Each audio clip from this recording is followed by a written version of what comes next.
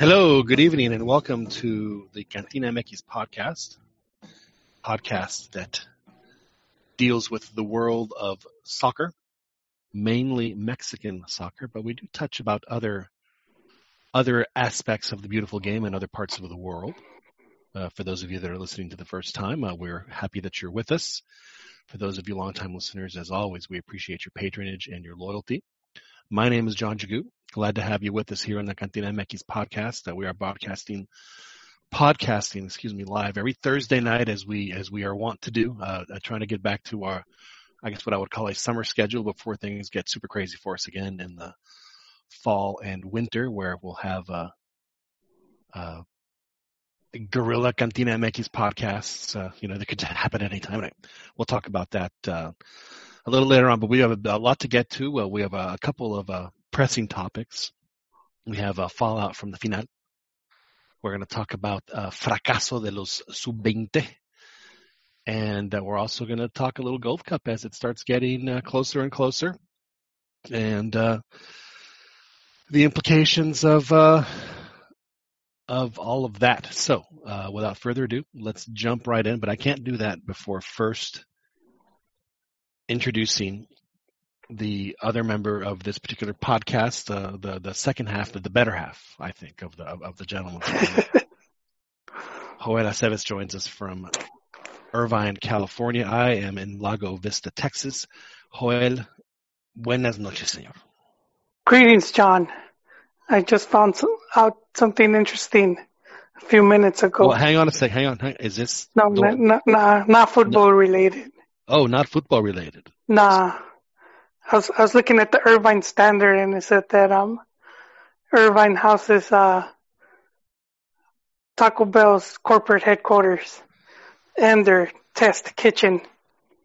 So I'm not too far from the birthplace of the Enchilito, the Quesalupa, and Doritos Tacos Locos. You know, for somebody who mashes, because Spanish is so easy to mash words together. Like, here's as an example, we have my wife, her dearest friend, her name is Charisma Machado. So because she has the cha in charisma and the macha in her last name, Machado, I call her, and affectionately, mind you, La Chamacha. And she thinks it's hilarious. I mean, and so the enchilito, is you have an enchilada, you have a burrito. So it's a very easy way to mishmash some words. I didn't know that's what it stood for. It just enchilito was like, to me, it was like an enigma wrapped in a riddle. Right. I don't know what I was eating. But well, do you remember back in the day when they were a little more cavalier with their ingredients, and they used to put all the black olives on, because you can't have Mexican food without black olives. Yeah, that's you're going pretty far back there, Yon. That's right. I remember, I don't know if I ever had something with the black olives, but I do remember seeing them. I don't know about in Texas, but did you guys have those, like, what was it called, Poppin' Taco? I don't know. I have no idea what you're talking about. The what? It was called Poppin' Taco. It was like it's actually pup, P-U-P. Oh, okay. And then the letter N. Right. And then taco. No, y'all have Del Taco, if I'm not mistaken. And Del Taco, frankly, is they use a spectrum of ingredients that I'm not particularly a fan of. No, I don't really go there. Well, I went there once. Actually, it was in Utah, but I figured that they were also in California because the name like that, But yeah, it was not what I was expecting. I'll just I don't want to upset our friends at Del Taco, because frankly, if Del Taco came calling and said, "Hey, what if it was the Del Taco Cantina MX podcast?" I think all of us would go, "Where do we sign?" So that is true. Yes, but however, yeah, absolutely true. So we have. Let's start, Joel, if you don't mind. And thank you for that information about.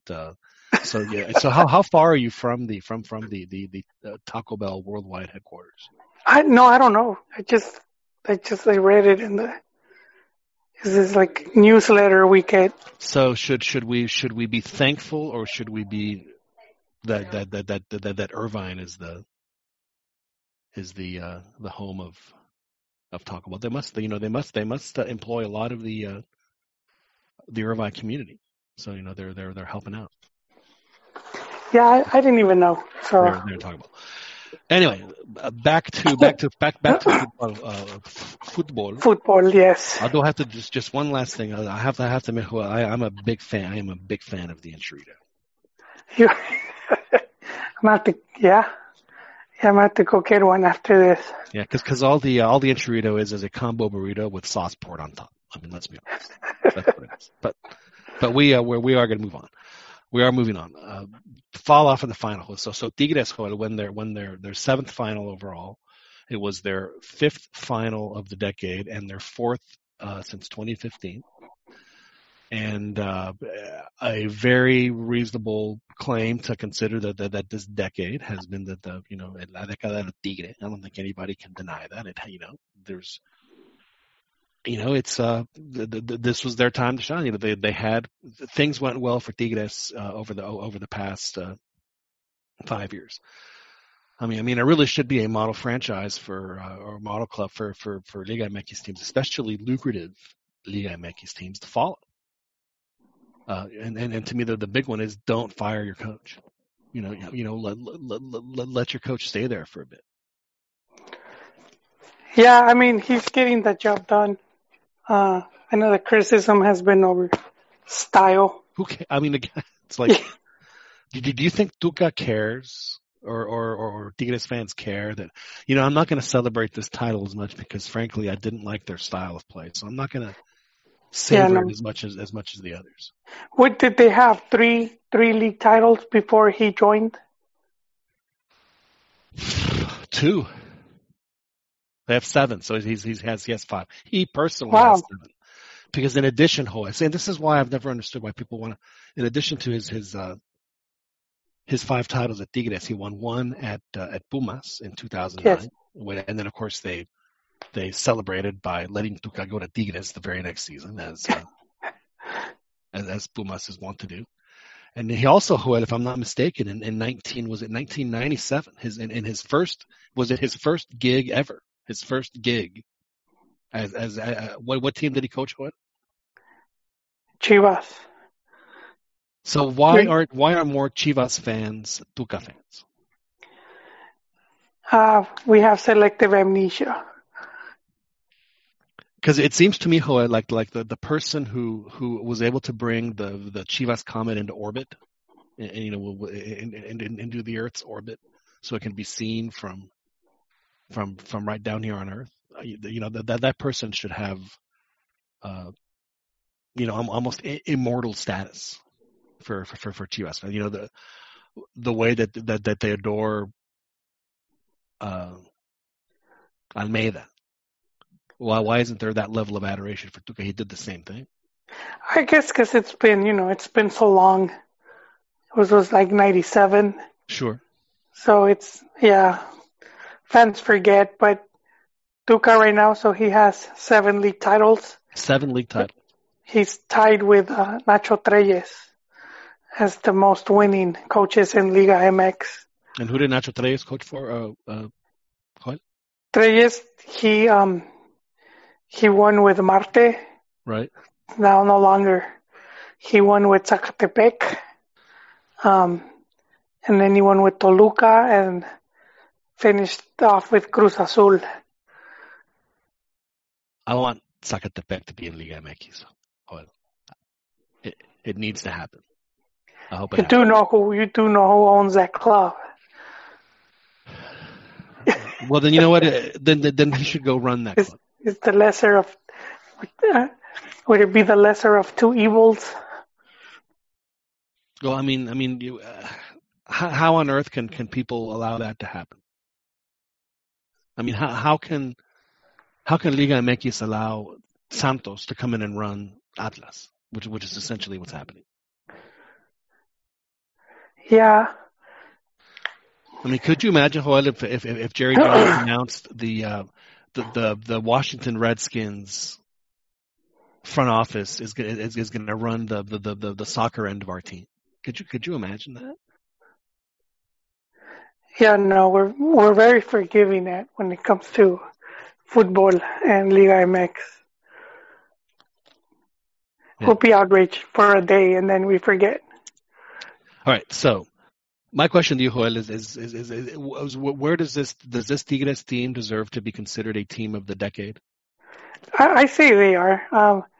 I've heard the counter arguments all of a sudden because they haven't won an international tournament, and I find it a bit hypocritical when these same journalists would downplay the Conca champions. Right.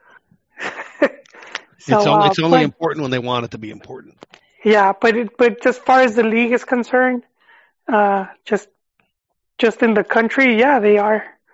They are. If you want to call them in the region, then yeah, I would say they need the regional titles. But just at home, just in Mex, they are. I mean, their results speak for themselves. Sure. You're absolutely right. The Tigres is a team that since 2011, and then of course more recently they've won. You know, in the 2 seasons they've won one of those every year for the past 4 years, for 4 seasons. And you know they did one, and the reality is that they have been for the most of the decade have been contenders, whether they've won finals or not. And you know, Tuca has been to, I think it's like, he has obviously won 7 finals because he has 7, and I think he's lost 6. But that means he's played, you know, he's coached in 13. It's not bad. It's not a bad record. I think I would take any coach who has coached in 13 finals. Because one thing I've learned about watching soccer, Joel, and correct me if I'm wrong, but usually when a team plays a final, the other team they're playing is usually really good because they made the final too. So you're not always going, he should be, 12-0 in finals for us to consider him a good coach. Yeah, and when he's been bested, it's by the minimum difference. Right. He's never had like I don't recall seeing Tigres get thoroughly they had their one, asses handed to them. Not like they're, but like against America in the Conca Champions, I think they ended up losing either 2-0 or 3-1. So it was definitely by more than one goal. But I mean, I'm talking like a Toros Neza, when they play that final with Chivas. Norway versus Honduras. Oh, we're saving that one. That's just bad. I was going to say it's bad what happened to Mex, but it could be worse. Way worse. Yeah.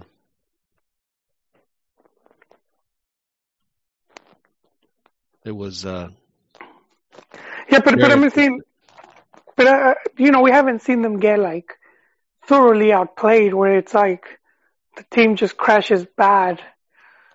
They'll get bested, but I mean, not, it won't be by much. Right. So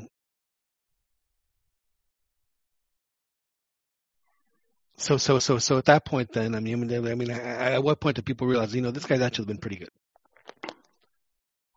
Or is it because, it's because he plays this very conservative style when it comes to it, and yet it somehow works.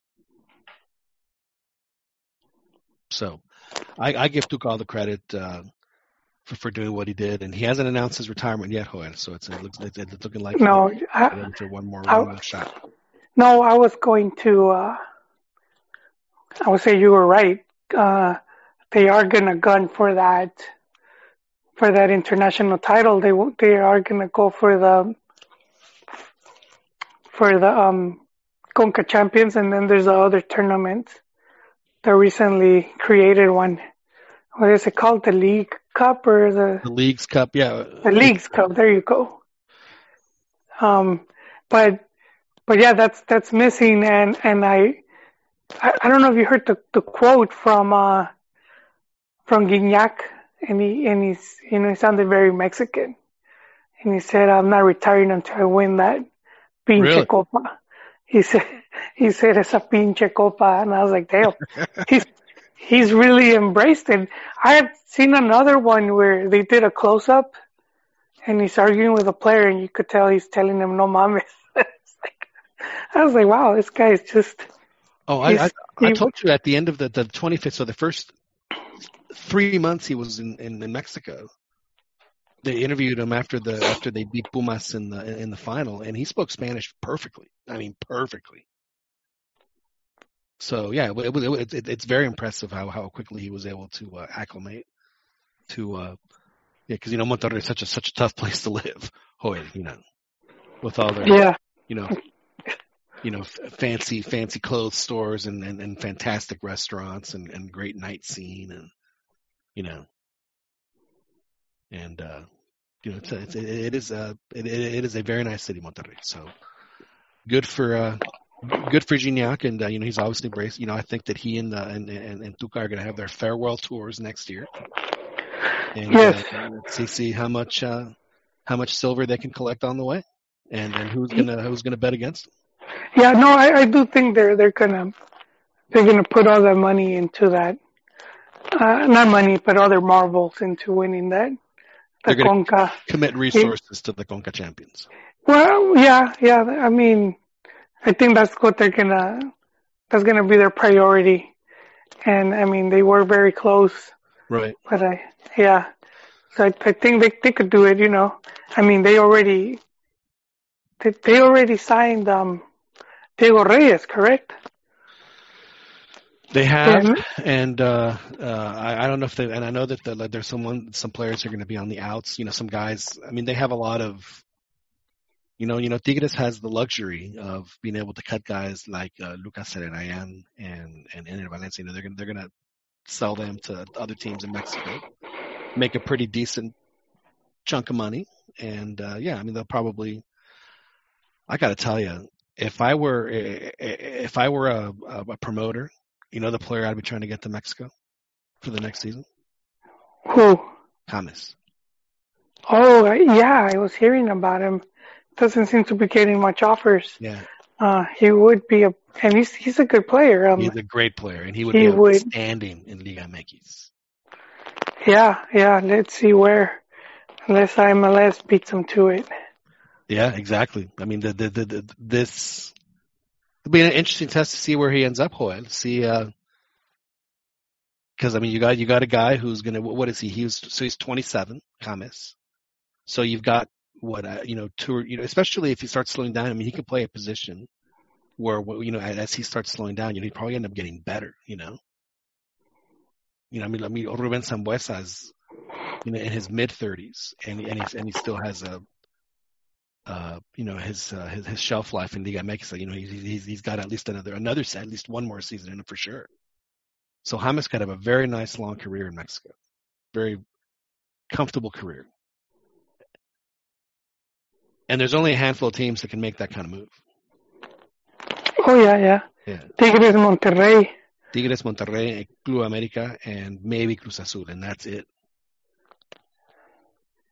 Yeah, well, I can't remember in recent years Cruz Azul bringing in like a top caliber player. Right. It's been a long time since they've brought in a gun like that for sure. Yeah, Roque Santa Cruz doesn't count. He was already broken. Literally on one leg. He was broken Santa Cruz at that point. He brought him in a wheelchair. Yeah. And again, to no fault. I mean, you got to love a guy like Roque Santa Cruz to be as injury prone and still, somewhat, at least, be a presence enough to, you're going to score some, but, people still respected what he did. Even though, like you said, he was like at 30% of his capacity. So, yeah, they do have, I think it would be a smart move for Liga MX team to do that. Because I think with what the other part of what you said, as I'm sure that is being considered very much, especially on the East Coast. Maybe with the new franchise opening up in a part of the country that could really benefit from a player like that, like Inter de Miami. Yeah, that would be. Or what about what is it, Austin? Austin FC? No, Austin FC. They've got their. Well, you know what? Do you think MLS would let a player like James go to Austin FC over? No, I really do think they would push for Miami. Yeah. But of course we are. You know, we jest. You know, we're jesting. We're jesting. So it'll be an interesting test if he does come to this part of the world. I think that those are the two leagues that could really benefit from having him. And this is going to be a big test, I think, this summer for both of these leagues to see who can get him, because he is available. So where does he end up, Joel? I think he wants to stay in Europe, so I think that's going to be his main. Okay, so let me ask you. So he would want to stay in Europe and make less money, you think, than come to either U.S. or Mexico and make more? Well, I don't know about less, because it depends what team gets him.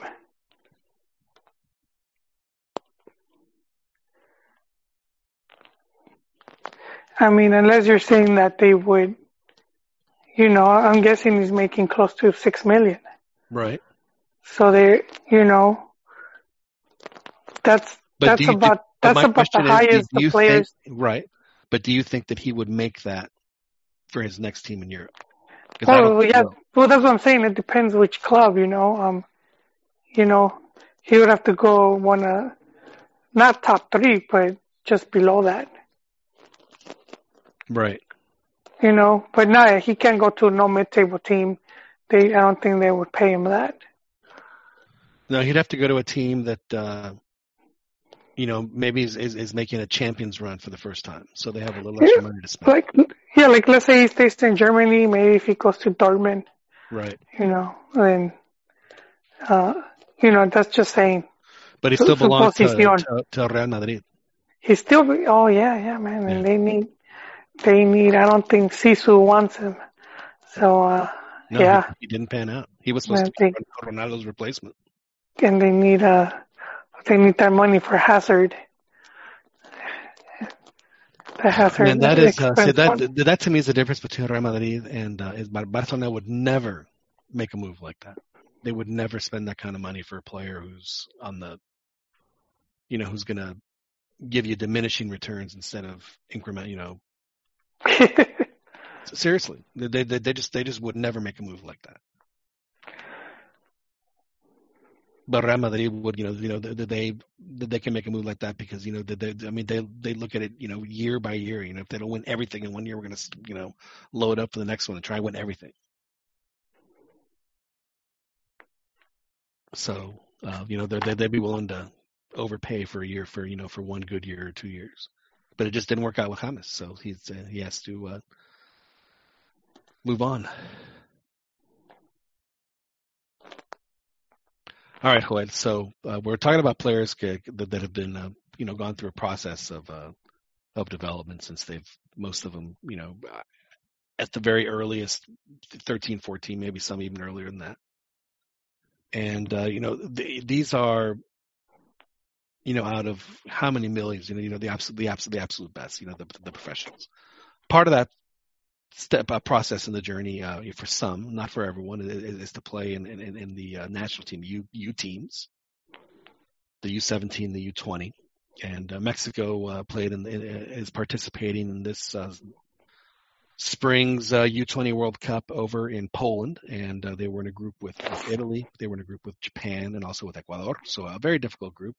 A group I believe you mentioned last week where all 3 participating teams did very well in their qualifying, and they had very good qualifying runs. So they're obviously, you know, strong teams. And Didn't go so well for Mexico, Joel. They lost the first game to Italy 2-1, where they were outclassed and then really outmuscled. They were outmuscled again, Joel, by the Japanese, and they lost 3-0, which at the time I think is one of the, outside of the 3-0 against Sweden and the 6-0 against Germany in the 1978 World Cup, probably the worst loss in a FIFA U tournament. Well, I think it's the only time that Mike's at the under 20 level has failed to make a point, because they lost all the games. So yeah, I think at the under 20 level it's the worst. It's the worst showing. The worst showing. So it's the worst showing ever. Yeah. And there was I'm not going to say a lot of finger pointing, but a lot of self-examining, a lot of autocrítica by people that aren't necessarily have any kind of knowledge of what the reality situation is. But everyone has an opinion, and we respect that. A lot of people say, well, it's because of this, or it's because of this. Some people said there's just not enough.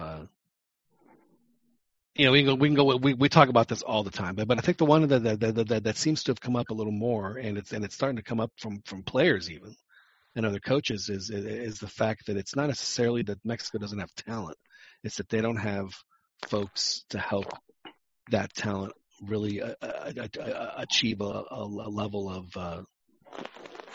of excellence. And, yeah.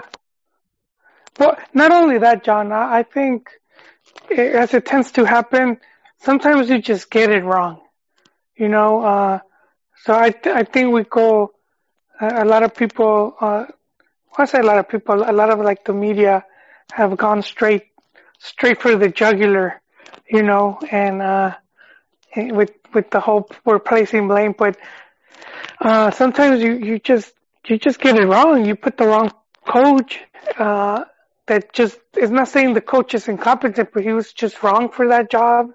And then the coach can also mess up and just select the wrong players. And then to top it off, you get a group that, like a group of death, or with a really strong group. And that's just recipe for disaster. But, it could happen to anyone. I mean, we've seen world-class coaches get to the World Cup and not make it out of the group stage. Sometimes with these very talented squads. So I think, I wouldn't question the talent so much. Yeah, the team looked bad, but I feel there was a lot of like smaller mistakes, some that could have been avoided. I think this is where having someone like Teclos overseeing the project would have helped, and not having someone like that, to oversee and make sure. I think that hurted the team. Here's the part that I don't understand. Okay, so Gerardo Torrado, and I like Gerardo Torrado. I think that he's going to eventually be an incredibly good executive, because he has the, he has the smarts, he has the ability, and he understands, what it took as a player to, and so I think that he could be a very good, but to just throw him to the wolves like that from the very beginning, to say you're going to be the director of national teams. I mean, you give that to La Puente, someone who understands every level of what it takes to run an organization like that. I mean, what experience does Torrado have in coming up with, hiring a coach for a tournament and planning, and he's only been a part of that as a player. Never another capacity. To me, it's just it boggles the mind that they would throw somebody like that into that with zero experience. And I think the world of Gerardo Torrado. Don't get me wrong. I think one day he's gonna be a really good executive. But he asked you. I mean, that's like asking you, Joel, to when we finally incorporate, and you've been a columnist and a writer, and we're say, Joel, we're Cantina MX Inc. You are now the CEO. Go do all the CEO stuff. Yeah, no, I wouldn't know where to begin. No, yeah, you're right. You're right about that, Torrado. I don't know what his involvement was with this. Right. We don't know, actually. Yeah, we have no idea. So I'm one of those guys who's just making an assumption. You're absolutely right. You're absolutely right. We have no idea what happened. But please continue. No, I'm saying as far as his function, because you're talking about Torrado, but I don't, for the under 20, when it comes with under 20, we don't know who has been calling the shots. I was looking into Diego Ramirez I was trying to look for info when he was presented. Right. And I couldn't find anything. It just said, I just saw like two blurbs, new coach, and this was what he did, but not like an official like press, where you have someone announcing him. Nothing like that. So I don't know. And just to go off of Torrado, yeah, with this fracaso, the press now has something to go off of. Exactly. And so we got the Gold Cup coming up, and we have like half of the team dropped off to injuries and whatnot situations. Oh yeah. So yeah, all the lights are gonna be there, and yeah, I think Torrado's gonna take some of that. Might take some of that blame. I mean, it's like I really don't know what his function is. Like what is he? What is his duty? If I'm not mistaken, the title of his position is Director de Selecciones Nacionales. If I'm not mistaken. Oh, okay, you're right. So he's basically the Nestor position, right? Oh, damn. Isn't that what Nestor was? Yes, he is. Oh, and so wait, because Cantu is leaving. Right. I think he's leaving after the Gold Cup. Yeah. So that's the guy who's going to get sacrificed if things go wrong. So, and he's going to get replaced. There's already some names floating around. I don't know them yet, but I was hearing about it. Okay. Well, he was never. Wait, I need to dial it back. He was never. Yon de Luisa he wants his guys in there, and Cantu's not one of his guys. No, okay, I need to dial it back then on what I was saying about Torrado. I didn't know that was his position. Right. I didn't know that's what it was, but yeah, I think giving him that, because then, okay, he's in charge of all of the selecciones. So, I mean, if he appointed Diego, that's... Well, that's, before we go on and talk about that, let us make sure. But I do believe that's, I thought I read that. I could be wrong, but I want to double check it.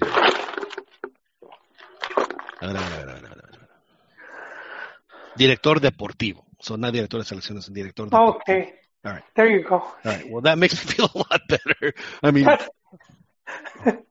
mean, again, nothing against Jorge, but I think that you have to, take the steps to get there. And, obviously this is one of the steps. It was he was there in Poland, and he said, yeah, we did not play well. This was not a good performance.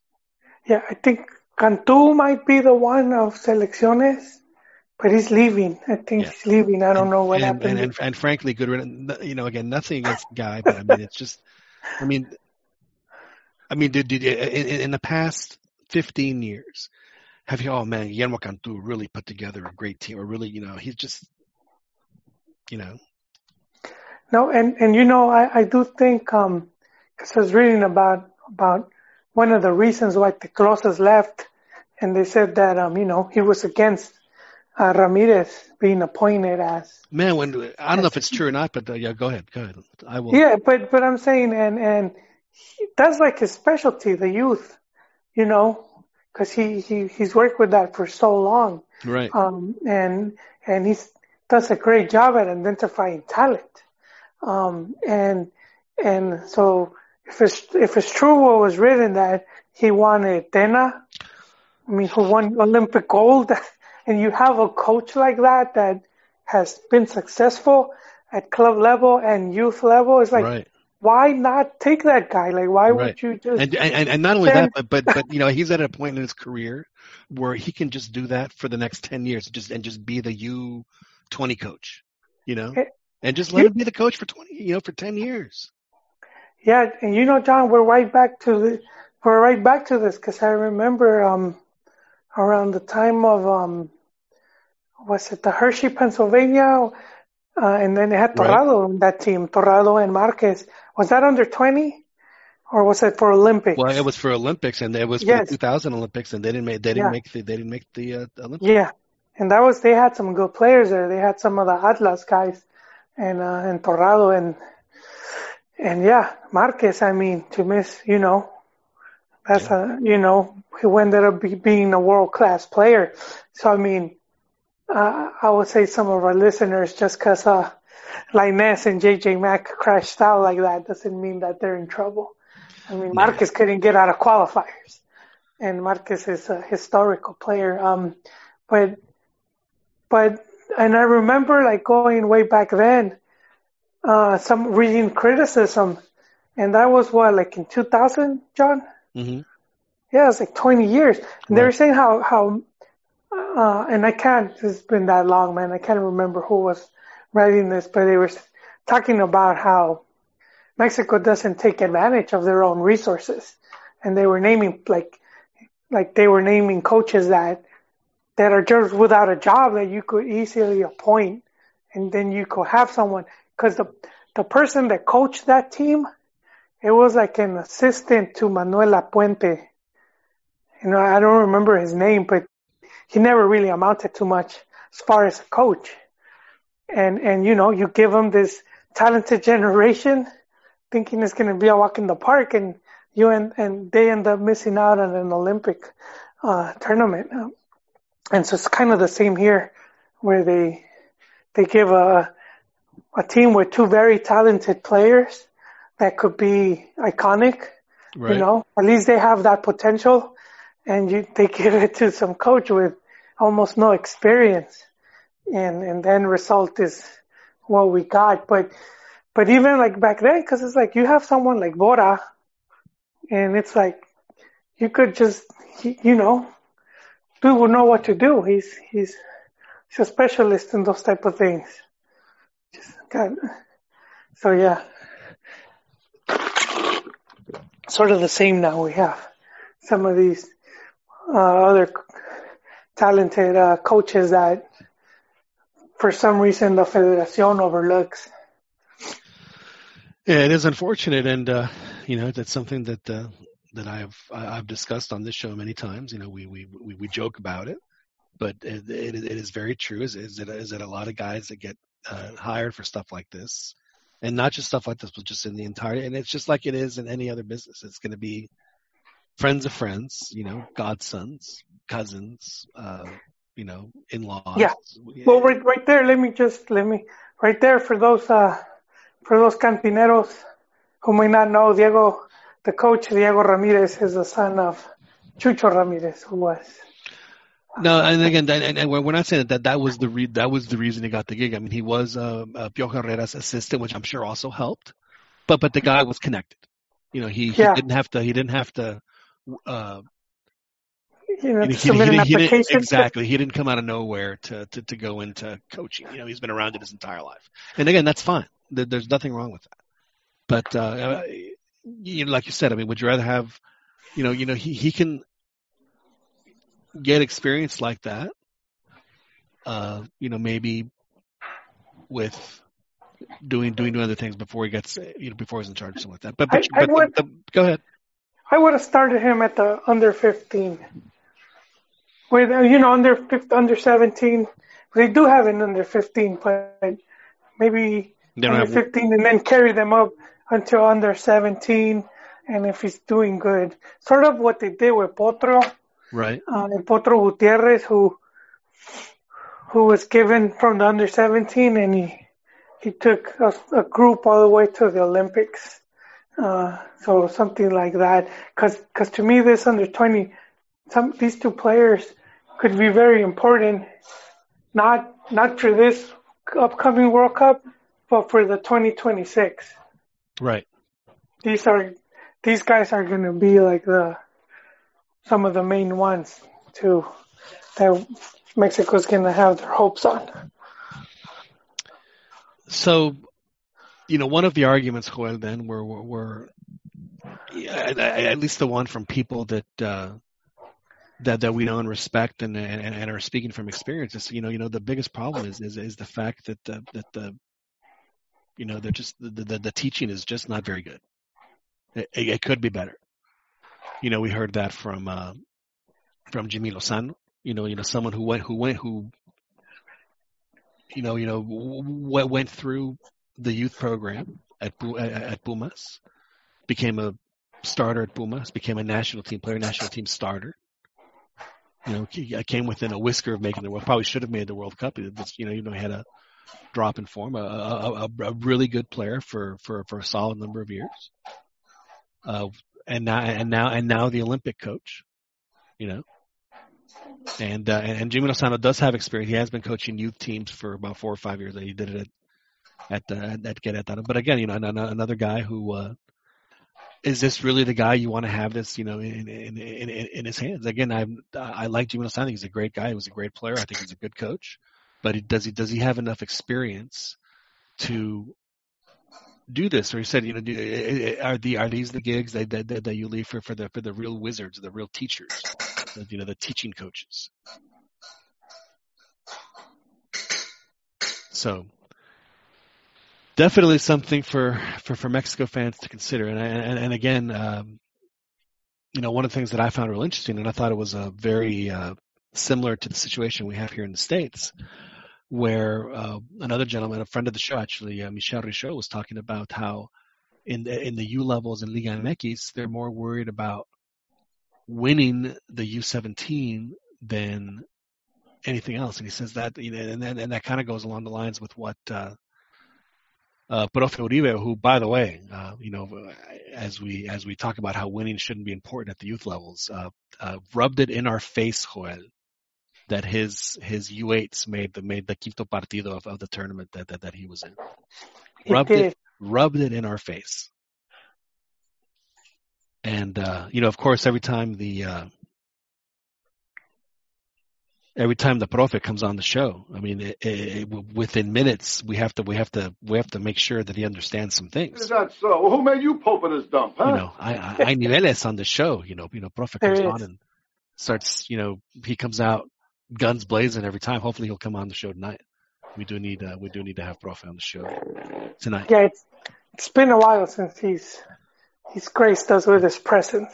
So winning is more important, Joel, than according to some folks at the U levels, which is, and his point is, wouldn't you rather, instead of winning a trophy, send 5 guys to the first team? Wouldn't that be more fulfilling than winning? Wait, send 5 guys? Yeah, from your U17 team to the first team. Wouldn't that be a more, shouldn't that be the goal for the U17s instead of winning tournaments? Oh yeah, I agree. But I mean, I think at that age, what happens is that a lot of the players are going into their adult bodies, and some of them just don't make the cut. And we've seen a lot of players that they're a beast at that really young level. Right. And then once they're much older and they're competing under 20, under 23, it's just, I don't know what happens, man. Well, they peak early. It happens. I mean, everybody's different. For everyone, like you said, the biggest issue that Mexico has, in addition to this, is just there's just not enough bodies are being looked at, and not enough players are being looked at. In my opinion, I think if they could just. And as Tom Marshall wrote earlier this week, what is going on in Mexico City? Why isn't Mexico City supplying players to the entirety of the league? I mean, 1/4 of the population in Mexico lives in Mexico City, and there's definitely not 1/4 of players in Liga MX that are from Mexico City. Yeah, and some of the most iconic players have come out of El Defectuoso. Yeah. Hugo Sanchez. Hey, now. Again, I see. Now I'm going to have to play it for you. Yeah. Is that so? Who made you pope in this dump, huh? You know. No, Mex City, though, has been home to Hugo Sanchez, Cuauhtemoc Blanco, Beto Garcia Aspe, really big names. Not just the list could go Picolín, on. but Picolín dos. But, yeah, not just one, but two Picolín. Two Picolines. What other city in Mexico can lay claim to that? Yeah, but even just saying Hugo and Cuauhtemoc, that's two of the top three of all time. Did you see? And then Borja, too. And Borja was, what was it, back in the 70s? He was pretty much Mexico's top player at that time. What was it, 60s? In the 60s? In the late 60s, early 70s. Yeah. Yeah, so but he was the first one that went from Pumas to America. Yeah, he was. But he was one of the first, known players. He was. He was good looking. Let's be honest. He was galán. Yeah. So the number of really talented players is just so many coming out of there. Must be the water, Yon. But. Well, it's not just the water. It's also the fact that you play at altitude, so it's just it's a little different for you. So when you're in spots you tend to do well. It's a hotbed, but you know what's happening? Like, for example, because Argentina has Buenos Aires, Brazil has Sao Paulo, Mexico had DF, and for some reason they're like, well, we need to expand, and then they just started looking elsewhere. Right. It's like they had the the diamond mine, and they were unearthing all these gems, and it was like, maybe we could find some in Chiapas. Let's go over there. And then they just stopped. So it would be kind of the same, like if Brazil all of a sudden started taking teams out of Sao Paulo, or let's move these teams further down the Republic. Right. Yeah, it's kind of interesting. Again goes back to what I said earlier about Mexico not knowing how to take advantage of what they have. Exactly. You are exactly exactly right there. So if I found a Hugo and a Cuauhtemoc, I'm gonna keep digging in these areas. Yeah, I mean, only the two most iconic Mexican players in the last half of the and they're not too far from each other, when we think about it. Right. Right around the time Hugo quit, because Hugo played the 94 World Cup. I always say quit, but retired. And Cuauhtemoc was already at the 1995 Gold Cup? What's it, 95 or 96? 96. So, that's... Yeah, Hugo was still playing in 96. He was playing at FC Dallas. Yeah, but Selección. Right. We're Selección, and it's and if there's more, if you go through the list of players, you'll find so many. And I don't know what's going on right there. We need to send a letter. It used to be for years that the base of the national team was their Mexico City players. For decades even. That's just the way it was. But that no longer the case. Joel. And one thing I do want to mention about Mexico City players, we're talking about the Picolines. Remember how embarrassed Martin was when he was talking about his great book, The Entrevistador, where he goes on. We interviewed all the players, Ronaldo and Messi and yes. and Chicharito and Rafa and Hugo, and just all these great figures in the world of soccer and Mexican soccer. And I asked him, so I guess Picolín is going to be in volume 2, and he was so embarrassed that he didn't include Picolín in volume 1. He should have been. Yeah. Maybe even the cover. Absolutely. Absolutely. Now, Joel, I do want to mention before we talk Gold Cup, I do want to just circle back a little bit to the final fallout where we asked is Tigres the team of the decade. The other question is Tigres should Tigres be considered a quote unquote grande? And of course, that brings out all the grande fans know that there's no possible way. A litany of reasons why. So my question to you, well, first of all, Joel, should Tigres be considered grande, yes or no? Well, I'm gonna, cause I had already said yes, but that's cause I'm thinking like 5 years down the line. But for the sake of argument, as of right now, like a historic grande, no. No. I would say current, yes. But if you start comparing them to like Pumas, Cruz Azul, and America, no, then yeah, they still need some catching up. But I mean, we need to remind people they just started in their crusade. It's been the last 10 years for them. Right. So I mean, they're making good progress. So yeah, if they stay the course, yeah, they're very close to getting there. I mean, let's not forget they did play a Libertadores final, and then they recently lost a Conca right. Champions final. Well, I mean, that's. I think another thing that people don't seem to understand about the Cuatro Grandes, and again, I agree with you. I think Tigres right now is the glamour team in Liga MX right now. There's no doubt about it. They're it's and they have been for about the past 2 or 3 years. And but they're very popular and they have great fans. But how many fans do they have outside of Monterrey? And how many fans have they gotten outside of Monterrey? Do people go to Morelia in their Tigres shirts to see Tigres play? And the answer, quite frankly, is not yet. Like you said, historically, no. Because that's what Cruz Azul has, that's what America has, that's what Chivas have, and that's what Pumas. Even Pumas has that. You watch when Pumas goes to Morelia, there are a ton of Pumas shirts in the stands. Yeah. I mean, that's why it's gonna take them.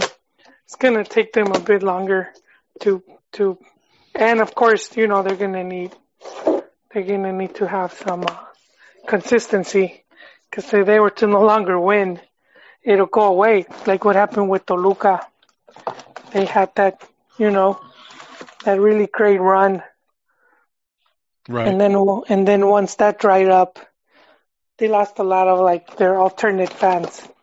But yeah, I could just the way the team's been managed, and then having that huge financial backing from Cemex. Yeah, if they stay the course, within 5-10 years, without question, they will be a grande. I mean, they're already doing stuff like that, where they have like a player like Gignac, who was a French international, and then, pretty much half of the team is like a mini selección, All of these guys are from the different national teams, and right. They win the title, and right away they announced Diego Reyes, who's Mexican national, and they already have him tied. So that's kind of the stuff like the big teams do, where they're constantly bringing in high quality players. Right. They won't get stuck, and that's where I think a big frustration is for my Chilla hermanos, where they get a player like Pizarro, and the team can only hold on to him for like 2 years. They just can't afford to keep him. And which is funny because they spent so much just to get him. So it is a very unfortunate situation. For Monterrey. But what you talked about the Tigres with, out of their 11 players, 8 of them play for a national team, for their national, or have played for the national team. Obviously, Gignac doesn't play for France anymore, but even when he was... Yeah, he got to play a Euro Cup. Yeah. and came within a half a squint of being a national hero. Oh man, yeah. Remember, because he hit the post at the end of regular in stoppage time of the second half. He hit the post. Yeah, that would have been the clincher, and he would have put Liga MX in the map, at least for a month. At least for a month, we would have been. Absolutely. Because at that time, he was, he and they were in their honeymoon phase, and he did the Libres y Locos when he scored for them in a friendly, and he would have done it in the final. Yeah. People go, and then that would have been a worldwide. Alas, it didn't happen. Unfortunately but again, so Tigres, and it reminds me of. I remember one time I was watching. I forget what game it was, but I think it was Chelsea, and like every single one of their guys at one point were like the national team starters on their team in that position. Just nuts, just absolutely bananas. Yeah. And then I remember watching, I think it was Argentina, Ivory Coast in the 06 World Cup. And, half the guys are teammates. There was like 5 guys that played on the same team with Ivory Coast. And it just, and that's what people want Mexico to, Liga MX, that's what Tigres brought to Liga MX. And America is almost the same way. They had 2 players announced to be on the Colombian national team. They have Mexico national team players. They have Argentina's national, the goalie, Marchesín. Yeah, that's right. How can Chivas compete with that? How can Pumas compete with that? How can Morelia compete with that? Yeah. It's very difficult. Yeah, it's very difficult, and that's where Monterrey comes in, and of course FEMSA. So yeah, and we saw them win the Conca. Right. They're the opposite though, because they've won like 3 Conca champions, but they haven't been able to win the league title in 9 years. Right. No, they've won 4 Conca champions, but you're right. They've been 4. Well, there you go. They won it 3 years in a row. Yeah. But I think, and this is where we go with the criticism, where it could be very misleading when we're hearing the Mexican press and then they start doing their talking points. And of course, it's always to be sensationalist. Right. And, one of the things, and it's not an excuse, is just that Tuca being Tuca, he never really prioritized a lot of these international tournaments. Just because and I would say like the business model as well, like for the Mexican teams is that's the most important tournament, the league tournament, as far as television and sponsorship goes. Right. So that's always been like, it's a big reason why he's never been sacked. Yeah. He'll deliver. I mean, Tuca will deliver, but of course, they'll find a way to criticize that too. Exactly. It's just, when he was at Chivas, because he turned down the Libertadores. It would have been the second, because Chivas participated in the very first, and then for the second one, they got invited. It used to be by invitation, and he turned it down. He told the FO, you know what? We need to concentrate on the league. Probably told him, hey, well, choose a tournament. Choose a tournament because we can't play both. And of course, they're always going to choose the home tournament just because they're bound to make more money off of, just the different venues. Right. Yeah. So, and that's still the case with Liga MX. The local tournament is how they generate the most money. They're not, these tournaments aren't exactly Champions League. They don't, as much as fans were passionate or like them, when it comes to the moolah, they don't pay out as much. Right. They certainly do not. And one thing I noticed about Tigres in the last season was that they didn't. Usually they they kind of front loaded the season where they would, try and win the Apertura, but they never really kind of got rhythm for the other stuff. So this, I noticed that Tuca in the first season was really rotating a lot of his players. So he was keeping his players fresh for the Apertura, I think, or rotating through more players rather in the Apertura, so that they could make the commitment to play the Conca Champions and the and this tournament. And obviously it paid off for them because they made the final in both and they won one and came very close to winning the other one for Tigres. So I think that's what we're going to see again next year. People say, what's wrong with Tigres? Oh my God, they're in sixth place.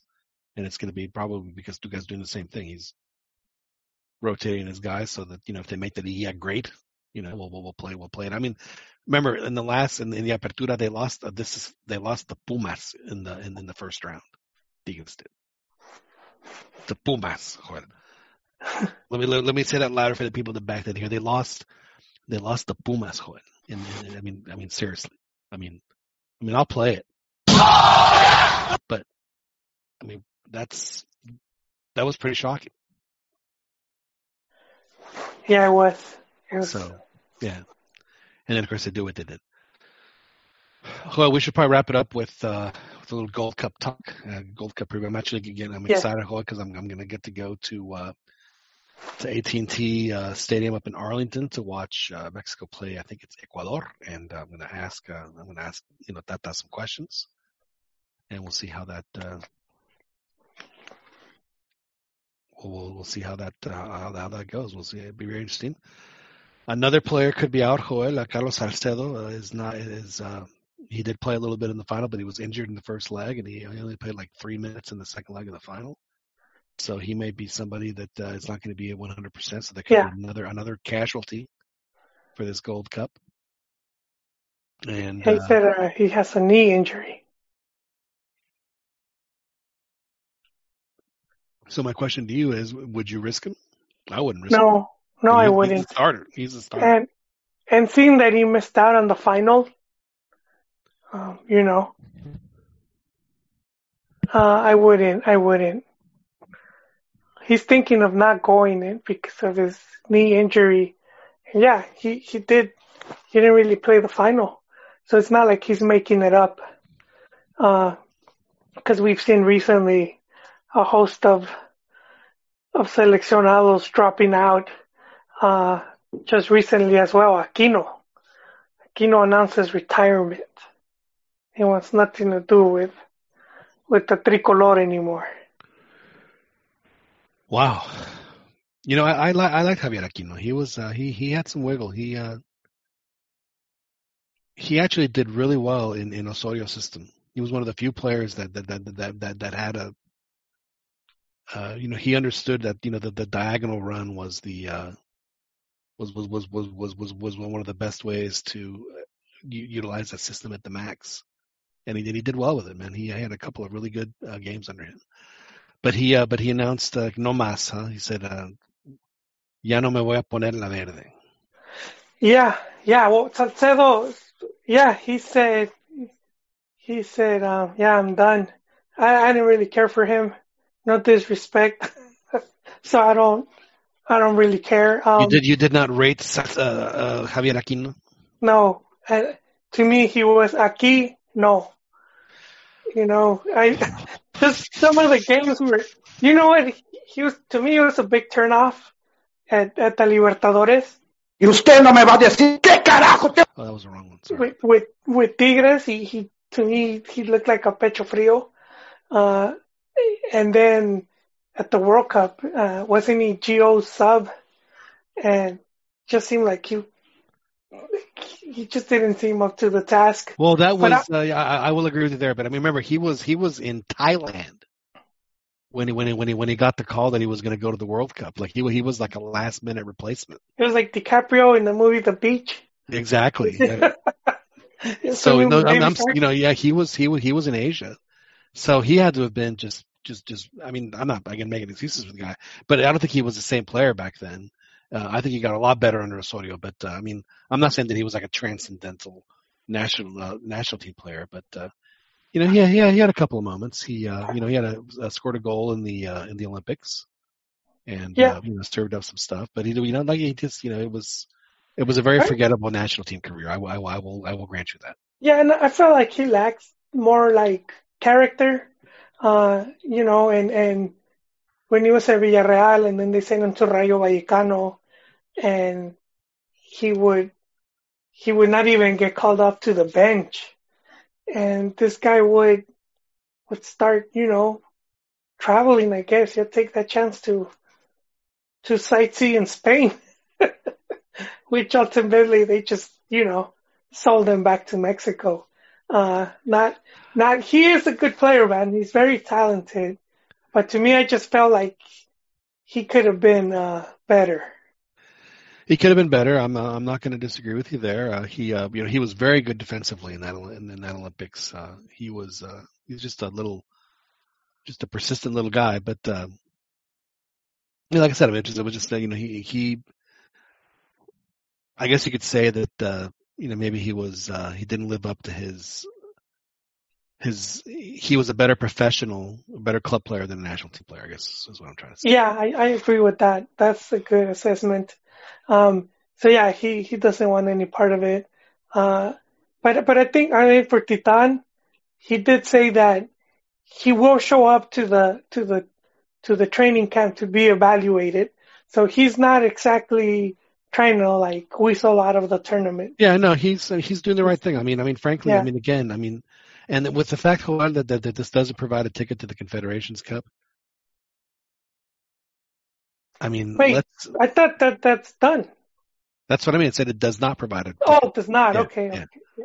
Yeah, because of that fact, then I mean, this to me is exactly the kind of tournament that Tata Martino needs to, to see, what he has so that he can start planning his quality. The qualifiers are getting harder as evidenced by what Mexico went through in 2014 and what the U.S. went through in 2018.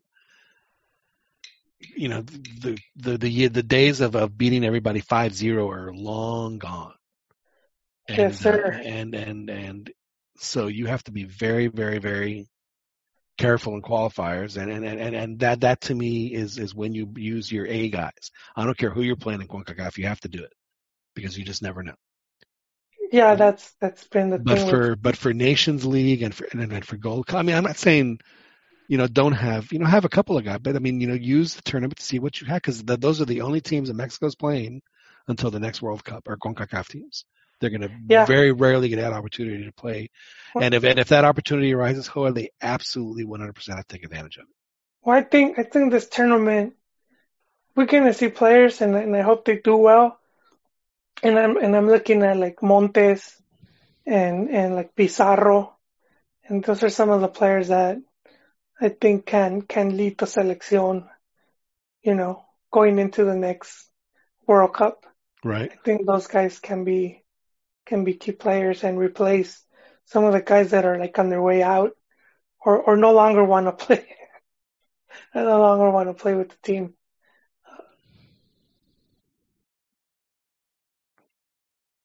Right. Well, we have players that don't want to play in this tournament. Héctor Herrera and Chicharito Hernández, Carlos Vela are not going to be there. But again, a huge opportunity for a player like Rodolfo Pizarro to show what he can do. We have Raúl Jiménez. I mean, he did a great job at Wolves this year. He had this exact same chance in the 2013 Copa America. I'm sorry, Copa Oro, where he was the starting forward, and I think he only scored. Actually, he may have scored like 3 or 4 goals. I thought it was only 2 goals the whole tournament. But he has an opportunity. His backup has an opportunity. There are some very intriguing players to me, Joel, on this Gold Cup roster that I think are players that are gonna ultimately play very pivotal roles in the lead up to the 2022 World Cup, and especially when it comes to qualifying, because as we've seen, qualifying is going to be very, much more difficult than it was even in 2010. Yeah, and I think with so many openings, I think that leaves some room for trophy chasers to dream. That he can get another shot with the selección. Yeah, well, yeah. He could. Sir. If La Trophies has a good season at Chivas, how could he not get a look? Yeah, no, you're right. And if the way he closed the tournament is anything to go by, he could very well, be a standout, and the team will need him. He doesn't seem like they're gonna. I can't think of a better guy to coach La Trophies than Tomás Boy. Honestly, just because if he can make him play the midfield the way Tomás Boy played. Well, yeah, Tomás does have that they call him El Jefe, man. He does have that persona, and I did see a recent change in Puli.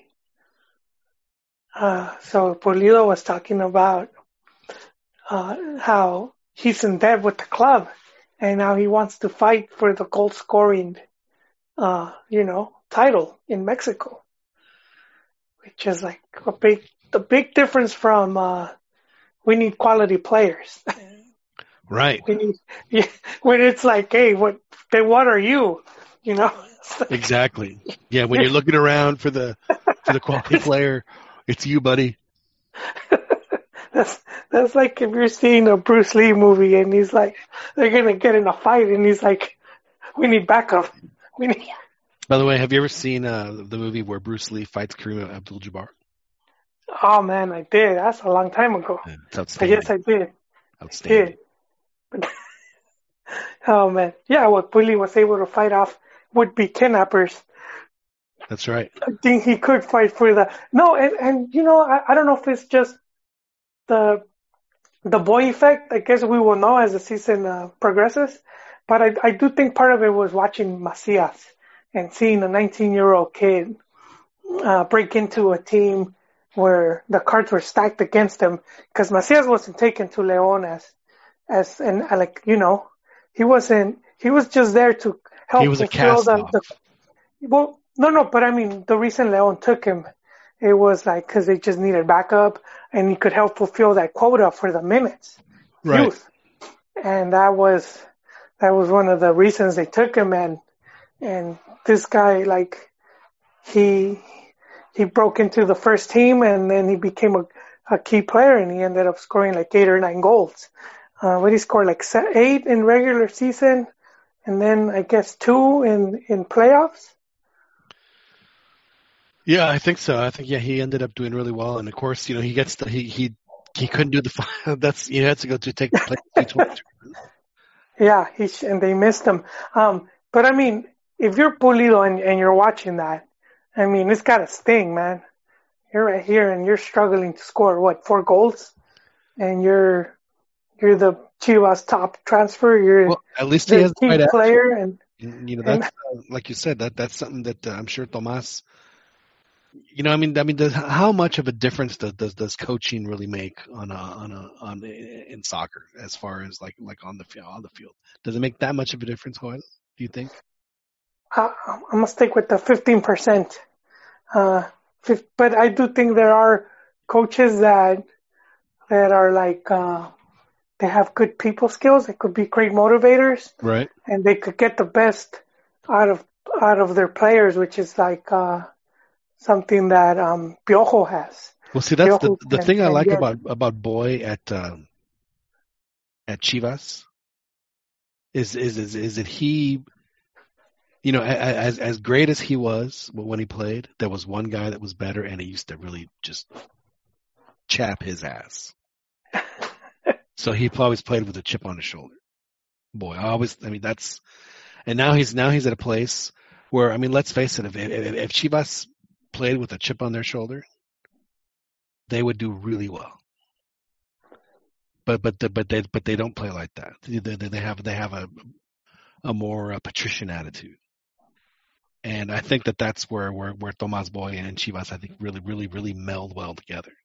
because these are not the 50s, Joel. The Cuatro Grandes in the 50s, Joel, were Guadalajara. It was Oro, Marte, and Zacatepec or León. Those were the Cuatro Grandes back then. Yeah. The Cuatro Grandes in the 60s were totally different than what they are now.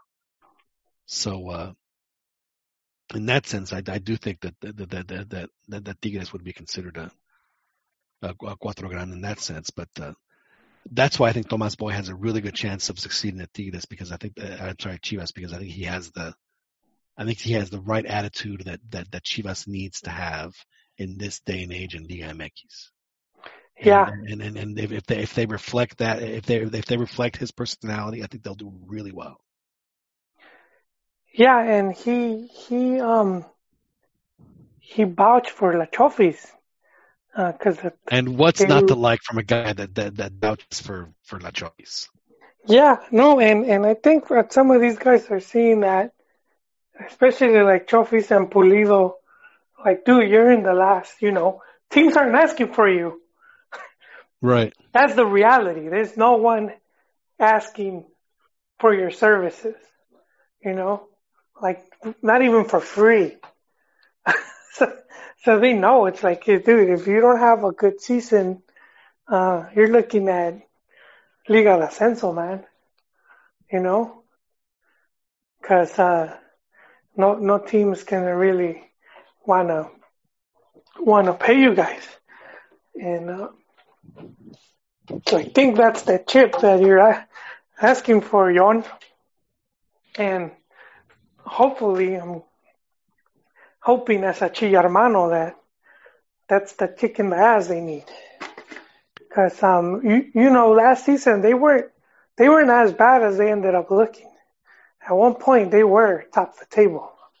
Yeah, in the first 3 weeks they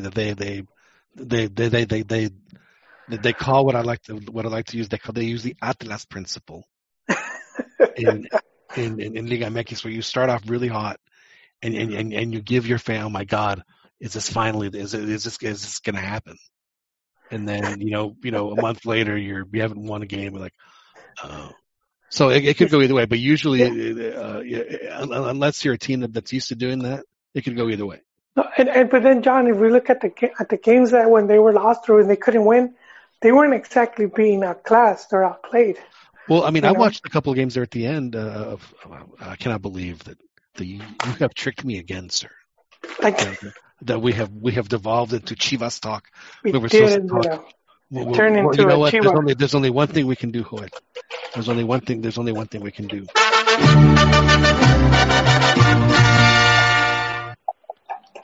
We have to have a little Chivas talk, Joel. It is. Chivas is like that train wreck. You can't.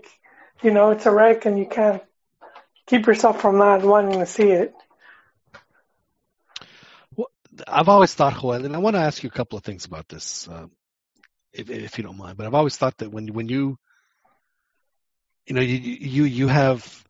expect the worst and hope for the best when it comes to Chivas, and I get that. I'm as a Pumas fan who's starting to see his team kind of wither away to a shell of what they once were. I can kind of understand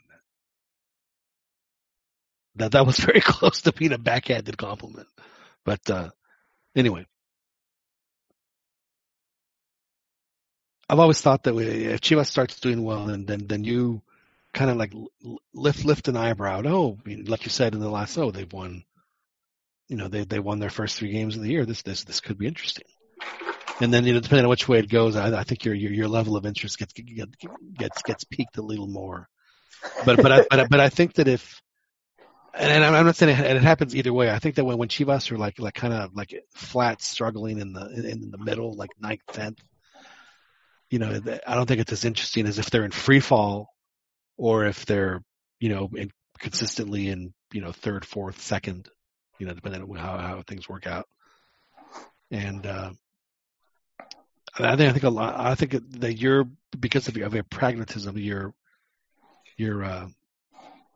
I think that you need the proof either way before you make your decision as to how much of an emotional investment you're going to allow yourself to have in the Chivas season.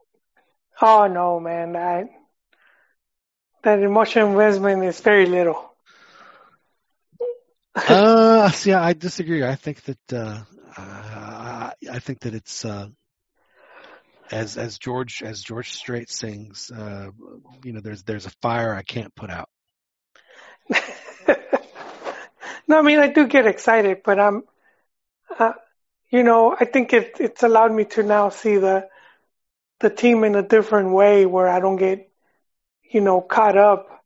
Like for example, I might not like Higuera, but I don't blame him for everything that goes wrong. Right. Which is like he's become the de facto boogeyman for my Chilla hermanos. Everything is that guy's fault, and it's not really. Like JJ Mack, for example, it wasn't like he didn't just come out of him to say, you know what, I'm sending him to León. This guy was around. This guy was around when Matias was at the head of the team, and Matias had his people in charge of the youth. How come he didn't make the best out of that? Right. He didn't take advantage of that. Neither did Cardoso. So it's like a lot of people to blame.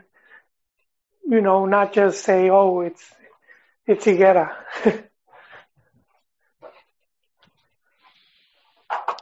And another question, and this is a question I ask Yes. all of our guests when they come on the show. I ask them, how it happened. How. But I've never asked you how it happened. So how did that's right. How did the Sorting Hat pick Chivas? Why did the Sorting Hat pick Chivas for you? It was just meant to be. No, all my family is from Guadalajara. So that was when I started watching football. That was just for me logically one of the teams I followed. Because your family was from Guadalajara. Yeah, and like my grandparents had been, and in Mexico they were Chivas fans. Well, what if? What if you found out, or what if when you went down to Guadalajara and you've been a Chivas fan, you're thinking, man, I can't wait to talk Chivas with my relatives, and you show up and it turns out that they're like Tecos, not even Atlas fans, but like Tecos. Oh man, well no, it happened. It kind of happened like that. But you have a Tecos Atlas? No, no. Oh, it's just worse. that I didn't know. Oh, Joel, don't tell me. No, you're going down the wrong. Maybe I didn't. Don't tell me, Joel. Oh no, none of that. Oh, not that. Okay. No, just that. When I started watching with a friend of. It was a friend's father. Right. So I was into football, and I'd go to my friend's house, and they would be watching soccer. His dad and his dad's friends would be there. So you had the bunch benefit, of older dudes, right? Of living in LA, where you get more of the Mexican television programming because. Yeah. So living in LA afforded you the opportunity because we only got like in Texas, at least where I lived in Austin, we only got the one channel. It was and they showed one game a week. Yeah, same. But I would say the big difference was we had the Azteca del Norte. That's what I'm saying. Yeah, that's what I'm talking about. Yeah, we didn't have that. And so we got to see not TV. I mean Azteca del Norte Stadium. The Los Angeles Coliseum. Oh, right. And so if you go back, 70s, 80s, 90s, that was pretty much where Mexican national team played about maybe 90% of their friendlies, of their moleros, and a lot of Mexican teams would go, league club teams would go and play there. So that's how I got like super big into football, so I would go watch. And my friend's dad and his friends, they were from City Guzman, which is right outside of Guadalajara, and they were Chivas fans, and I would go and And then I'll go visit my friend. I'll end up with these old dudes just watching soccer. And they would take me with them because they were playoffs. It was closed circuit. You had to go to a bar or a restaurant and pay to go watch if you wanted to see Liguilla. So they would take me with them, and then when I went to visit my family back in Mexico, that's when I found out they were all Chivas fans too. So that just cemented it right there. Oh, okay. It was like, it was meant to be. It didn't turn out that they were Atlas fans. That would have been just crushing for you. Yeah, no, it was just meant to be. It was like I was genetically predisposed to liking Chivas, Right. So it's just So that's how it happened. They could have been Leones Negros fans because Leones Negros, they were. I personally believe it's the second most popular team in Guadalajara. Yeah, it could be. Actually, I had an uncle that stayed over, but and he was a big Pumas fan, and he but back then I hope that you listened to every word of advice that your uncle gave you because he was obviously a very smart man. You know what? I missed out because he invited me to go see that final. Oh, and that's the 91 final with there's a Tuca Cañón, right? That's how they win it. The Tucaso. Yeah, he does a hard shot from outside the box. For those of you that don't know, in the 1991 final between America and Pumas, it was Tuca's last game as a pro. He'd gone back to Pumas to play his final year at Pumas because he'd gone to, he was in Pumas for the better part of the late 70s, like for 10 years, and he went to Toluca. And he played in Monterrey even for a bit. He kind of bounced around, but he played his last season at Pumas, and they made the final. And they were playing America, and his free kick goal in the game was the difference for Pumas to win the championship in his last game. It was his last game as a professional. Scored a free kick goal in a final. Yeah. Not just a gol para golazo. Yeah. And correct me if I'm wrong, Jon, guarding the post for Pumas was El Brody. I believe not only that, but I mean they had Negrete. They had Negrete. Garcia Aspe was on, and Garcia Aspe actually. That's one of the things one of the coolest things I've ever heard him say about any coach was because they were talking about the CONCACAF Cup where Tuca just came in and ended up beating the U.S. He said in that final against America, Tuca got everybody in the middle of the field and he said, "Listen," it says it's gonna get very real for us very quickly. He said, good things are going to happen, bad things are going to happen. But the most important, just screaming at him, is that we have to make sure that we maintain our order on the field. Period. End of story. And he said that's the one. He said that's the one thing that stuck with him. He says, and then because of that, he knows that every Tuca, you're going to have to work hard to beat a Tuca team. They are never going to just. Yeah. It is. They are a tough out. Well, Tuca's already. I mean, he just tied Nacho Treyes. It's going to be difficult for some other coach come in, and I think Piojo is right behind that. But I mean, that's a very small list. Right. So I do think Tuca's already, Liga MX legend. So he has that going for him. Yeah, but Jon, before we stray off again, yes. He invited me to that. Tuca did? Like, no, my uncle. Oh. My uncle to that, and I always think back, and it's like, I wonder if I would have gone, that just epic game, and just seeing how passionate my uncle was, if I would have been a Puma, but. With Chivas was easy because that was one of the games that they would show. I think they would show 2 games, one on Saturday, one on Sunday. So I think it was one of each. Right. Like one America game and then or one after the other. I can't remember. It's so long, man. Well, but the fact that you had all those games, we did not get that. No. No. Yeah, and then when Chivas would come and play, And I got to see, oh man, they played some really good games. They played America a few times, and then they played. I remember them playing Napoli, Right. and then they played some other team from Grêmio. They played Grêmio from Brazil, and then they played a couple Central American teams. So, every summer I got to see some pretty good games. So that just made it all easy and paved the way for this Chilla passion. So it was in your blood. It just had to be uncovered. It had to be uncovered. And then when you saw your family, it like sealed the deal. You're like, yes. I'm one of you. I knew it all along.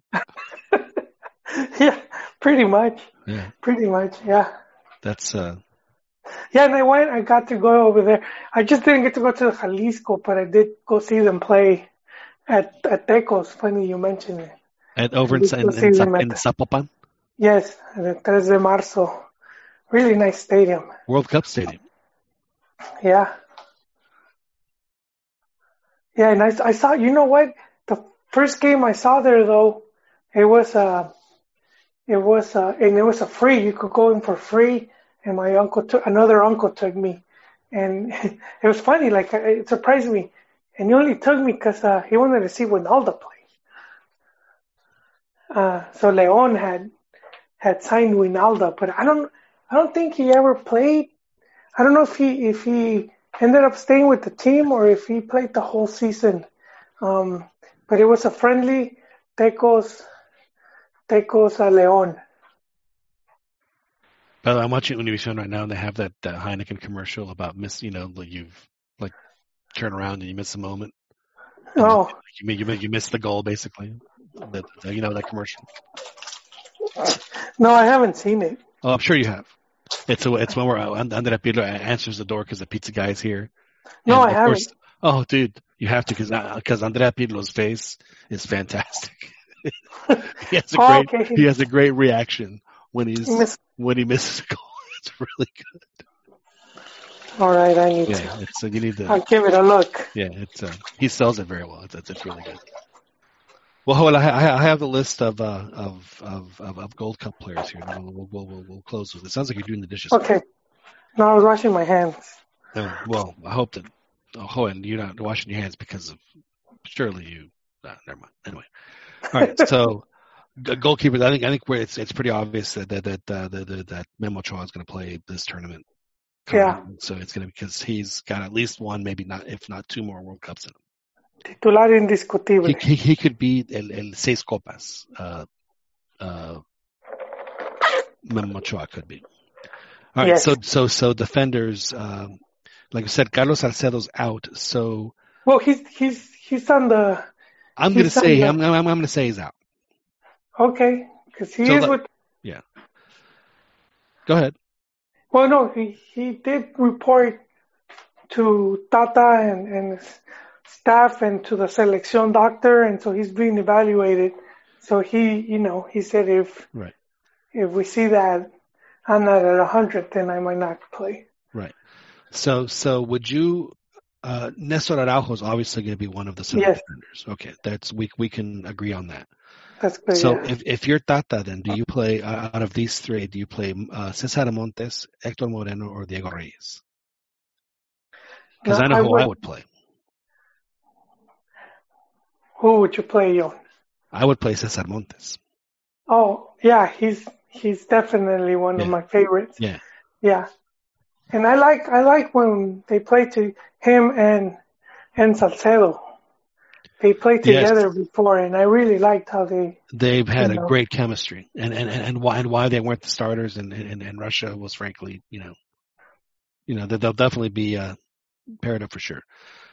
Yeah, so I think it should be Araujo and Montes. Nothing against Hector Moreno and nothing against Diego Reyes, but let's see what this guy can do. If he's the guy we think he is, then there's no reason why he can't start a Gold Cup game and play this entire tournament and do very well. I think he could easily start a Gold Cup tournament. Yeah. So that's who I would. Okay, so he has a big opportunity then if he does. The other guys are Edson Alvarez, who again is also he's not 100% either. So No. that's going to open the door for some, because he's the one guy that I think that Tata Martino is. He has fallen in love with Edson Alvarez. Oh, I think we all have Yon. He's very good. He's very good. Yeah, very promising. He's the future captain for sure. Yeah, you have him pegged, and I agree.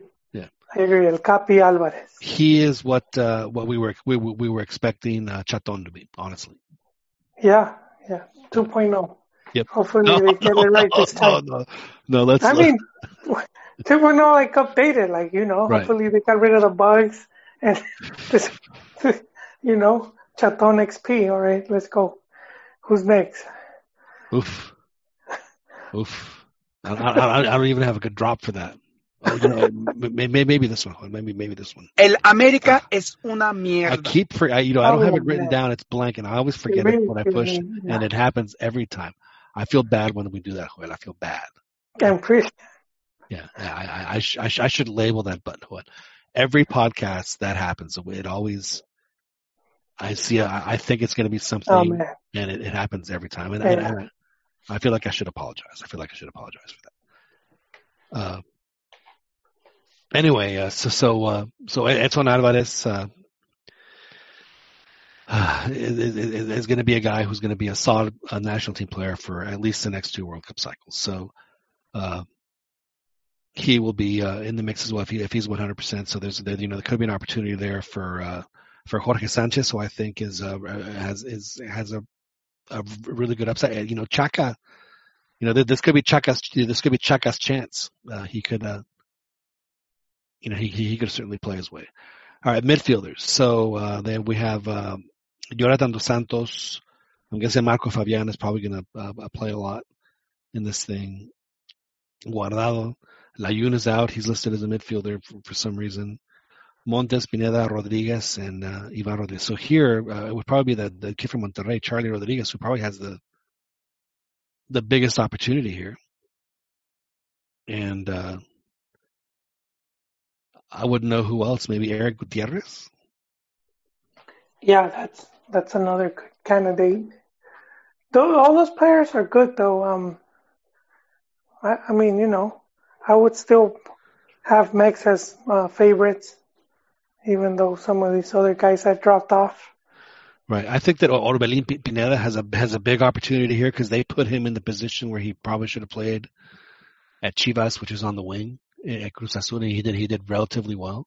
So with Chucky's absence, I think Orbelín Pineda it's gonna be between him and Roberto Alvarado to be on the roster, the 23-man roster.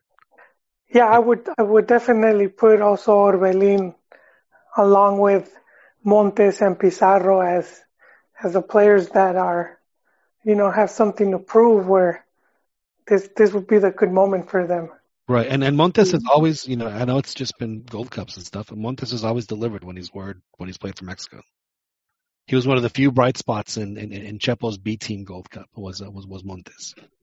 Yeah. And had he not gotten hurt, Piojo was all set to start him in the Brazil World Cup. That's how much he thought of him. And then they have strikers. They have, of course, and the one is Chucky Lozano. He's out. So the one who, again, was just a massive opportunity is Uriel Antuna, the kid who's playing well for Galaxy. Joel, he, to me, it should be our poster child for what it is that we want Mexican players to do. If you're not going to get the opportunity in Mexico, which obviously it's not going to, why on earth wouldn't you play in MLS? Oh, and he's playing next to Zlatan. Yeah, exactly. Right. Yeah, he could be in Zacatepec right now, second division. That's right. I love Tequesquitengo, and I think that's a trip that we should do as Cantina MX members should take. I think if we need to do that. We need to go to a game, but we need to do a weekend where we go to like 2 games, and then that has to be on the list. Go to Zacatepec. We have to do a first and a second division game, and I vote for Zacatepec. Anyway, so he has a big chance, Joel, and then The other one, just by looking at the names on this list, is Alexis Vega is gonna make this team because no one else plays like a true nueve other than Raúl Jiménez. So Alexis Vega has a huge opportunity in this tournament. That he does. Yeah, and he has the talent. So it remains to be seen if Tata can squeeze it out of him. Hopefully he didn't get ruined, as a lot of Liga MX fans are quick to point out that he's getting ruined at Chivas. Yeah. But I think he's just had a really tough season. He came from like, at Toluca where he scored that goal against America, and Right. he was the next best thing. And then he arrives at a Chivas where it was just the Chivas hot seat, and he only scored like 4 goals all season. Right. So still not that bad, but they're expecting better from him. And but it must be good motivation to be at the Selección and have this opportunity. Exactly. So I mean, we're going to see what these guys can offer. So it's going to be very interesting to see. And this is a perfect tournament in which to do it. And this is what's going to be available to Tata when because in after the Gold Cup in September, their games are against Bermuda. Yeah, Bermuda. And I forget who the other was. It was El Salvador, I think it was.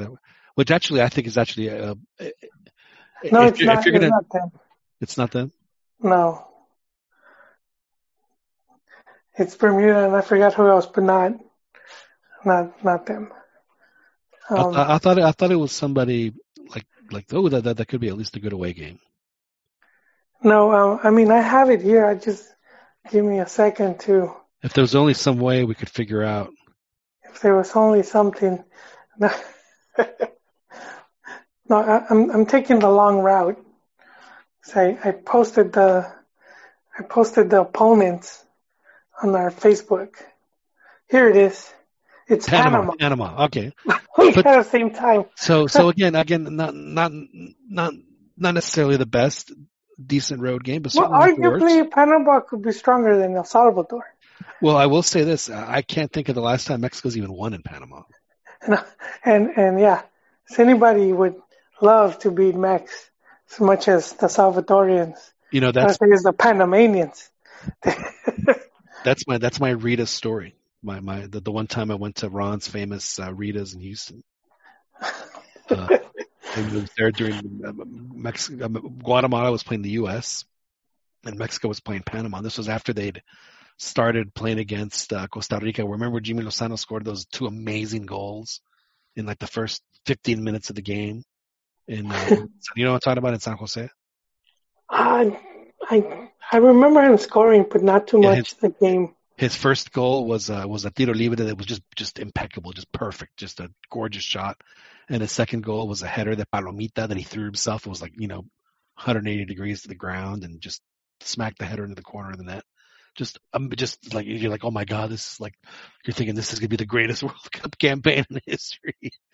And and of course it's ended up winning. They won the game 2-1. But I forget my point, Joel. Rita's. You were at Rita's. Oh, at Rita's, yeah. So then they played Panama the very next game, and the same thing. Ramosito scores a golazo like in the first 20 minutes. And the only monitor that had that, Joel, because Guatemala was from the U.S., it was full of Guatemalan folks.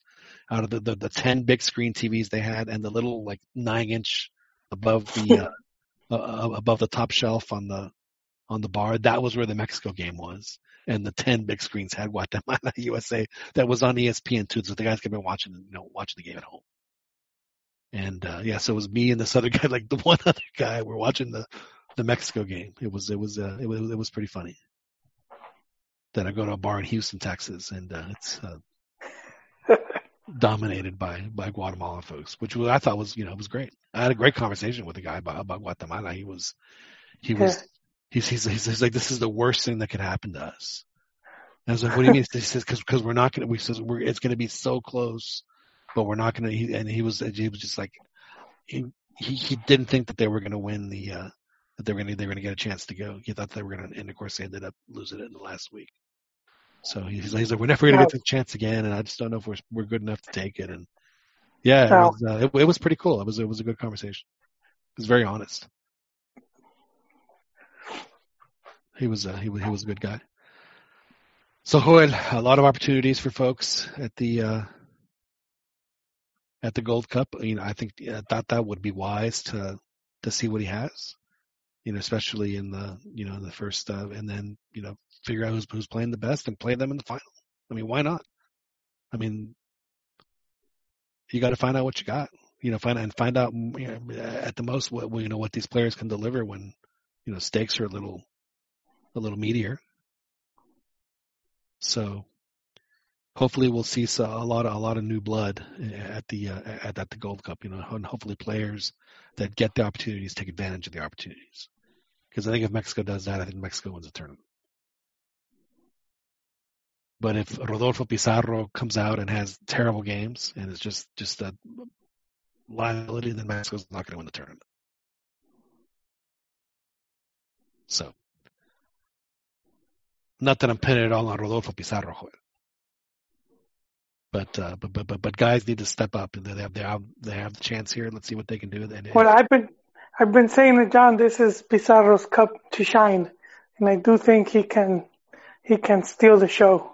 He has he could be that guy for Mexico. He has a temperament for sure. He has a and this is his rematch. That's right, his revancha. His revancha. He got unceremoniously cut out by Osorio. But that's right. And then he said, "Well, I can't play in that position." And I was like, "Dude, that was the wrong thing to say." But, it is what it is. He said he's putting me in a position where I can't play my best. Right. And it kind of sounded like he's sabotaging me. I don't think that's what he meant, but I guess Osorio was like, "Well, you can't play 3 positions." Like I was into polyfunctional players. Actually, I actually appreciate it with Osorio because I think in the long run, what he ended up doing was just putting guys in a position where if they had to play it in a really big game, they would be able to. And I think in the Germany game, it absolutely paid off because he had guys playing in, just because they had to be so defensive. There were guys that they like Mexico didn't panic against Germany, which they have in the past. And I thought that was really telling. It just, unfortunately didn't work out the rest of the tournament. But you could see like the whole everything. They panicked against Sweden. We saved it for Sweden. That's right. Well, Jon, on that note, we have to call it a night. Yeah, I was looking back, Joel, at real quickly about what we said and wrote at the end of the World Cup, and we said Mexico had a chance to go into the bracket where there was like I think only 2 teams had one World Cup. It was just, whatever it was like nothing to the bracket where there was like teams that won 11 World Cups or some, and that's where they ended up was in the bracket of the 11 World Cups, 5, whatever it was. It's like, oh, yeah, ouch. Yeah, it was rough. I think the other one was like just England and Spain. So it was 2 World Cups, and then the rest of the World Cups were in the Mexico bracket. Of course, playing Brazil, the pentacampeón, as if that's not hard enough. So anyway, yes, Joel, it's time for us to go. Definitely a good spot. Glad that you were able to join us, Joel, here on the Cantina MX podcast. Hopefully, we'll get as the Gold Cup rolls on, we'll start getting some more of our folks joining us here on the Cantina MX podcast. But as always, Joel, a pleasure to visit with you. Always. And always a pleasure, Jon. Now I understand, Joel, that you are a Chiva de Hueso Colorado. I think that it was there's no ifs, ands, or buts about it. That was I'm sure that must have been a great feeling for you as a kid or whatever it was, maybe as a young adult, to walk in and realize that they're all wearing the Chivas stripes. No, I wasn't to that extent. Not to that extent, but yeah. So I mean, how do you guys like do a little go like when y'all see each other? Or, No, we no. don't do. That would just be weird. No. No. So my wife was playing for me, and and I thought it was just not true. Apparently, goats scream like people. Are you aware of this, Hoyle? No. No. No, I'm not. You should look up. You should look. In fact, I will. I don't have my Oh report man. tonight. So is But that going to be a new drop? I'm just telling you. Just You're look it up. warning me. Just no, I'm not warning. It sounds like a human being. It is freaky as hell. I might have heard one a while, like a few years back. I think there was like a YouTube video on it. But I'll look for it. Yeah. I'll look for it. Yeah. So when I saw that, I was like, man, why haven't I been using this for Chivas all along? Good Lord. Yeah, especially for the Chi Hermanos. Oh yeah, you will definitely like it if you want to use it in that. That's because it's pretty funny. Man, I wish I had my little. You know what? I don't think I have my estuche. But yeah, it's definitely worth looking up, and it'll definitely be something that I'll add next week for sure. Well, we'll Yes. talk next week, and we'll be. We're trying to think of what. I guess that'll be more. Well, it's not just Gold Cup, and we have Women's World Cup, and we have Copa America, which.